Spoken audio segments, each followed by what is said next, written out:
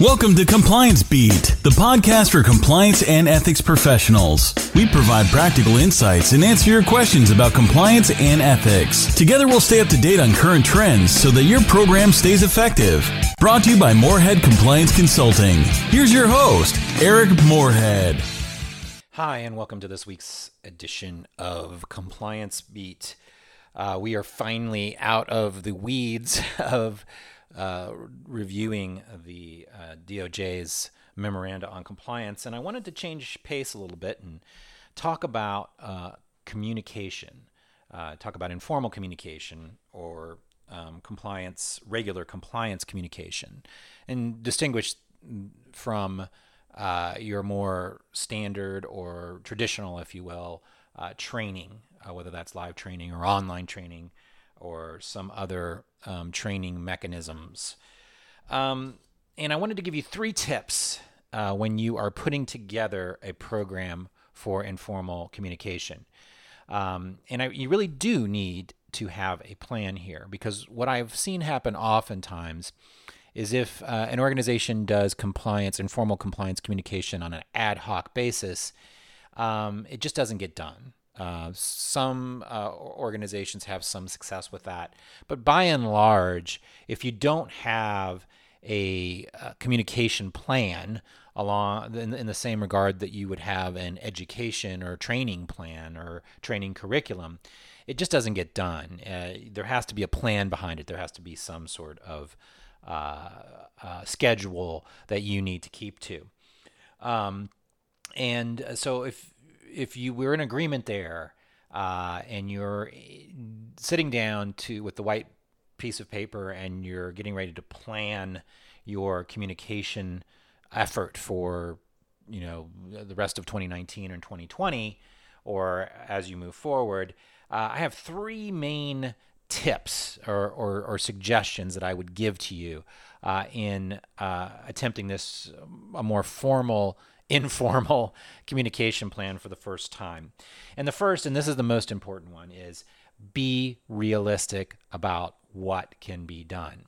If you are going to be doing this 100% with your own resources, which very often means you need to be realistic about what you can actually get done. This is a common problem, not just for compliance officers and lawyers, but for any busy professional. When you have so much on your plate already, we have the best of intentions, but what is realistic and what is likely to happen is usually much less resource intensive and much less expansive than what our initial thoughts and plans are. And so you need to be realistic about what can get done with the available resources. So what's realistic? I think that for most organizations or for most compliance officers, if you haven't had a informal plan for your informal communications in the past, start with putting out a quarterly effort, perhaps, or maybe every other month, maybe 6 times a year. And why I tell you this is I work with a couple of different clients where we bring in resources and we help them with their regular informal compliance communications on different topics. And a couple of these clients, even without outside resources, have some difficulty in getting a communication out on a monthly basis. Some of them try to do it, and I think it's laudable. And that may be the direction that we're going in with a lot of more mature programs. And some programs do it exceedingly well, but they have the resources to do it. If you're not in a position, you don't have the budget to hire somebody like me or some other organization to help you out, you're going to have to do it all internally. You need to be very realistic about what you can actually get done over the period of a year as far as a real effective attempt at informal communication. I think what I often see organizations and individual compliance officers think is that, well, I'll just do this on a monthly basis. I'll get the cadence going and it'll work. It really happens. It really, there's a lot more to this than what you might think. Think about it this way, and we'll talk more about components here in a second, but one common component is a poster. That's been around forever. We do hotline and helpline posters and read the code posters, and more often organizations, when they're doing informal communications, are doing regular posters that are being put up in different facilities for their organizations. Just doing a poster, you've got to go through a couple iterations. You've got to make sure that the content, the words, are grammatically correct, that are readable and understandable. So there's going to be several iterations of drafts of just the words. And then what is it going to look like? Do you have internal graphic design resources? And if you don't, or if you are going to be responsible for doing it yourself, there are going to be iterations of that as well. So you're going to go through, it's not a matter of just putting something together and throwing it out there. There is drafting time and revision time. Putting together just a poster might take the better part of a week for even and that's pretty quick if you don't have, and if you only have yourself and maybe a few other resources helping you out, that might take longer than that. The hours involved may not be a lot, but there's a lot of iterations, and you can't do it all by yourself. Even if you really want to, you need to have some QC involved, and so somebody else has to at least lay their eyes on it and make sure catch any errors. You need some editing. So just on that one thing, just on a poster for a communication on a particular topic, and let's just pick harassment, for example. That's going to take some time, and you're going to want to really think thoughtfully about not only what goes into the content, but then how do you get it out there? Who do you send it to in the different facilities? Where do you put it? What's the expectation around where the poster is going to go, and who is it supposed to reach?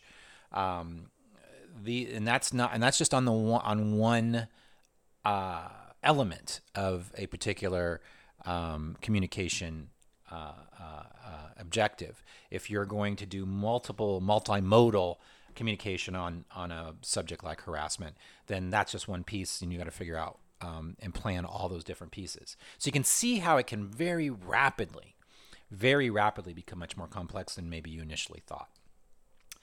The things that happen here are if people are too ambitious, they either get discouraged because they're not able to keep up with the schedule that they put together for themselves, or B, they start trimming back what their objectives are. Now, what I would say to you is it's much better to only have a couple of touch points, 4 touch points a year, or 3 touch points a year, where you discuss a particular topic in depth and do it multimodal, than to strip back and say, okay, well, I'm going to do something monthly, but it's just going to be an e-newsletter that I'm going to email out to everybody on my mailing list. Well, that's going to catch people who actually open up your emails and read them, but that's not going to catch people walking the halls. That's not going to catch people who might, for example, listen to a short podcast or look at a short video, or that's not going to get to select audiences like managers, for example, with a particular communication to managers. So if you find yourself wanting to do more frequency but pare it down to something that's really simple like an email blast, I think you're limiting the potential reach of the communication effort. So you really need to think about scope. You really need to be realistic about what you can get done with everything else you have on your schedule. If you don't have budget to go out to third parties to help you write, design, and implement all of these different things, you have to think honestly about how long it's going to take you or your team to learn new tools, for example. One of the things I'm going to mention here in a second is the different modes, and I already mentioned podcasting. You're listening to a podcast right now, so we know podcasting is effective because you're listening. You're listening about compliance on a podcast. Who would have thought that several hundred people a week take the time to listen to some guy talk about very sort of obscure compliance issues for 20 or 30 minutes every week. People like podcasts, and if you are going to do a campaign to try to reach people who like different things and are going to respond to different things, podcasting might be part of that. And that's not to, put together a 30-minute podcast every week, because it's not, this is not rocket science, I can tell you, but it's a commitment. But on particular topics, maybe putting together like a 5-minute little short podcast that has bumper music on the front and back, that is, well produced, that talks about harassment, that talks about antitrust, it talks about privacy or whatever the topic du jour is. And you can put it up on your website, and you can email it, and you can reach that part of the population that might be interested in listening to 5 minutes of a podcast. But there are tools involved in doing this. It's not hard. This dumb lawyer here has figured it out, so anybody can figure it out. But it does take time, and there are new tools involved in editing audio, for example, or going out and figuring out how you're going to save the files and send the files and make the files available for people to download, put them on iTunes, for example, or some other method of distribution. So there's a lot that goes into it logistically in learning the tools. So you have to consider all of this when you're figuring out, okay, what's my plan? What am I going to do? What's realistic? What's realistic? What are the 4 topics that I really want to talk about this year? Harassment, anti-corruption, speaking up, and privacy. Okay, we got those 4. Now let's talk about how we're going to reach different segments of our stakeholders, different segments of our population. What are the tools we're going to use? So that brings me to the second and third points that I want to talk about. The second one is be conversational. Think about marketing when you're putting this material together. This goes back to a little bit to what I was talking about a few minutes ago about don't give up and just go the traditional route and create a 500-word essay that you email out to everybody because you just don't have time to do anything else. Be creative and think about how you're going to reach these people, and be conversational in those materials. Whether that's actually having a conversation, or one-sided conversation anyway, through a podcast, or also you can interview people on your podcast, which I don't do too much of anymore just because logistically it's hard for me to do. But if you're putting together a limited series on 4 different topics, you can go out and interview 4 different people that have some expertise on harassment, anti-corruption, or whatever your topics are, and have a conversation. But even in those materials where you're not actually having a conversation, like the poster, have conversational language. Do not create a legalistic poster. Do not create a poster that has 500 words on it. That's not effective. You want 150, 200 words, maybe less if you can get it done on a poster so people can digest the important information and understand what you're trying to say. You want, as I said, you want to think about marketing as well when you're putting together these materials. You want colors. You want the brand identity of your organization. You want photos. You want it to be splashy and interesting and catch the eye. All the visual materials, the posters, any kind of PDF handout that you're going to send out to the wider audience, or manager guides, which we often talk about, manager toolkits or manager guides, which are usually 2 to 4 page long instructional manuals, if you will, on the topic that you would send out to managers so that they can cascade and communicate on the topic to their reports. I'm seeing that these toolkits, which used to be a little bit more elaborate, are tending to be a little bit shorter now. You may have a page that provides some context for the manager to explain what the topic is and how they should be, and the important things they should be discussing with their direct reports. And then a second page that maybe has some examples and say, okay, here's some things, some specific scenarios you should talk about with your reports. So giving them some very specific things to talk about. But other than that, I mean, you don't really need 6 or 10 pages of. You don't need a treatise to send out to managers. You can do that, but I don't know that that's as effective as sending a good solid 2 pages, or maybe 4 if you have to.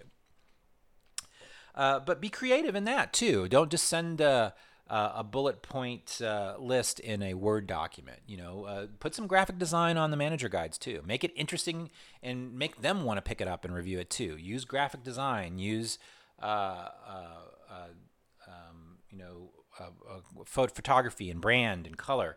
Again, think marketing whenever you're putting any of these materials together. You're marketing compliance to your stakeholders, and that's an important thing. And that leads me directly into number 3, which is be creative. Involve as many people as you can, even if you don't have budget. Leverage the expertise that you have internally, and not only expertise on the particular subject that you're trying to talk about. So not only the SME for harassment or HR or whoever you're going to involve in helping you develop the material, but involve people that have particular expertise in writing or editing or design or marketing, because they're going to be able to help you communicate your message much more effectively than perhaps the lawyers could do on their own. And then the other group of people you want to involve are managers and those leaders throughout the organization. You're going to want to get them involved so that they can help you be more practical about what these expectations and these and in the guidance should be in the informal communications. But also you want to get them involved in helping you distribute these materials, whether it's a poster, whether it's the information inside a manager guide, whether it's a news article, whether it's a podcast, whether it's a short video, whatever it might be. You want to involve a broad spectrum of people in this process so that you can reach the broader audience, and you have all this buy-in from people who are involved in the process that are going to promote it. If it's just you alone at headquarters sending this stuff out into the world, it's less effective than if you have a network of managers and other leaders to help you do that. Use different means. I've already talked about several of those. Some other things to think about are games or contests.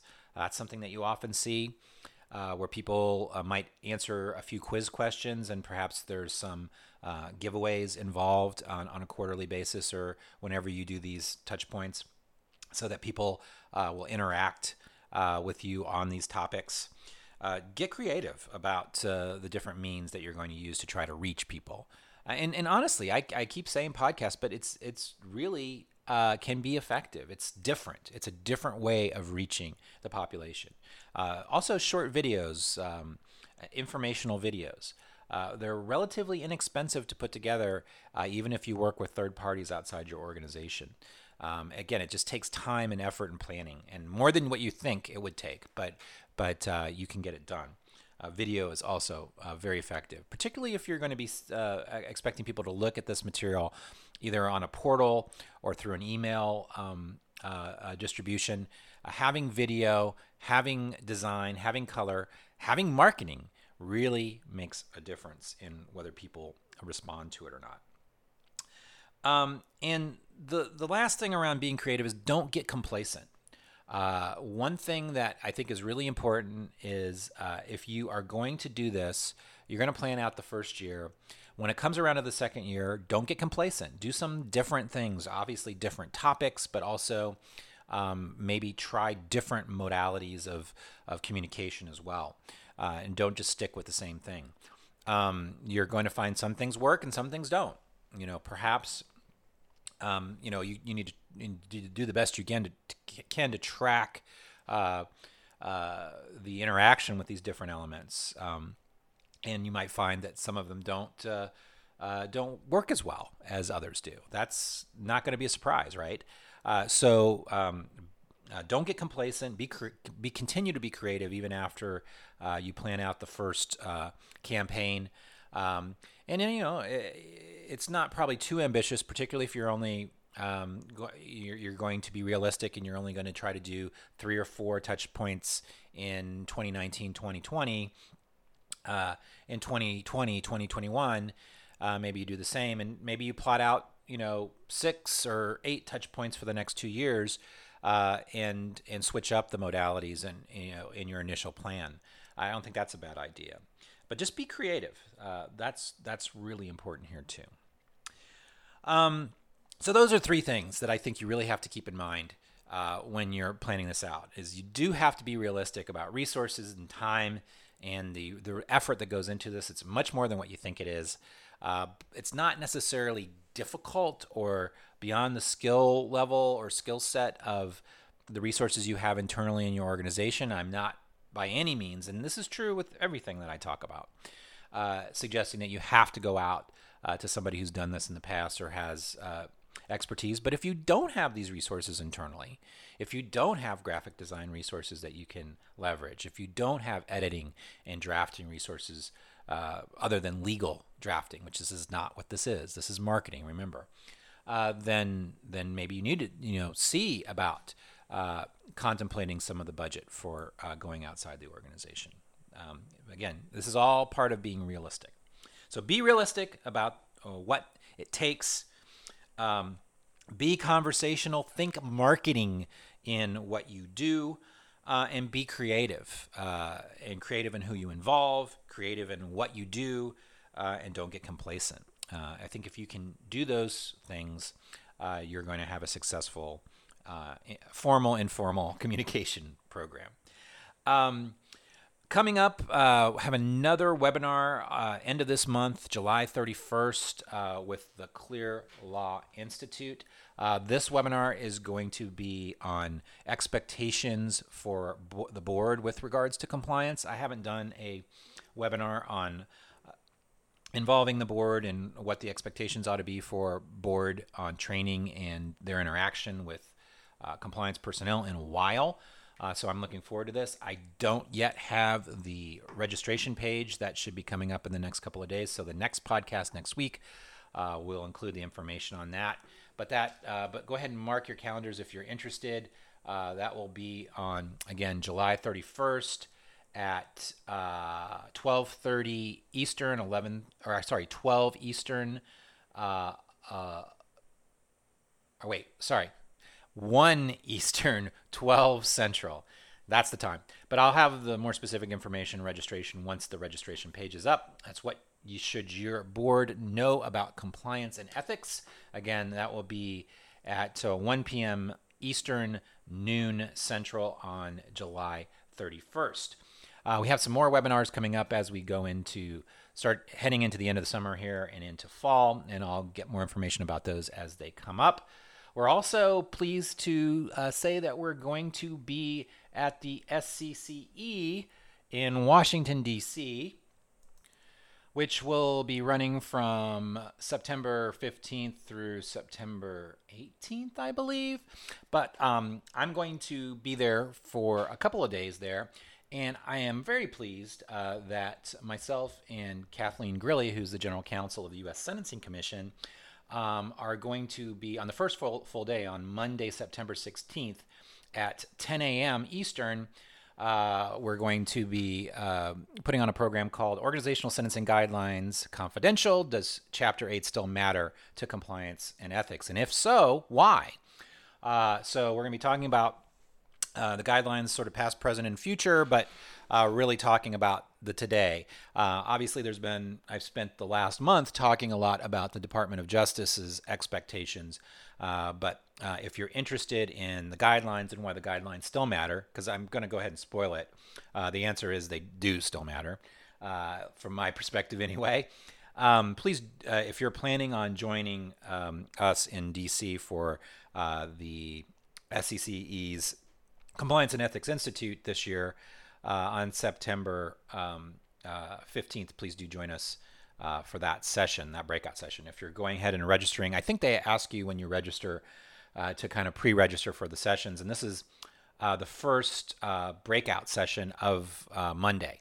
So bright and early Monday, which is the first day for most people at 10 a.m. We'd sure love to see you at that. So plan for that. And I'll talk more about that as we get closer to September, but that should be fun. Kathleen always brings some interesting data coming from the Sentencing Commission. There's not a lot of data out there about organizational compliance. The sentencing data provides us some insight, so that's always valuable and interesting to look at. So even if you're not too interested in the philosophical question around the importance of the sentencing guidelines, come for the data, because we will. She always does bring fresh data on organizational sentencing, which is always interesting. So look out for that, and I'll let you, as I said, let you know about other webinars and events coming up that you may be interested in.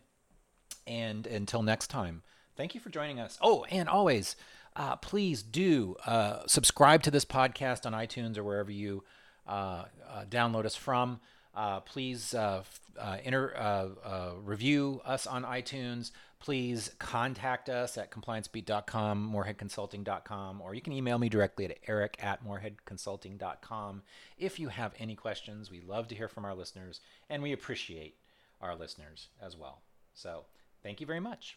Thanks for listening to Compliance Beat. Check out our website, compliancebeat.com. This podcast is brought to you by Morehead Compliance Consulting. Be sure to check us out at moreheadconsulting.com.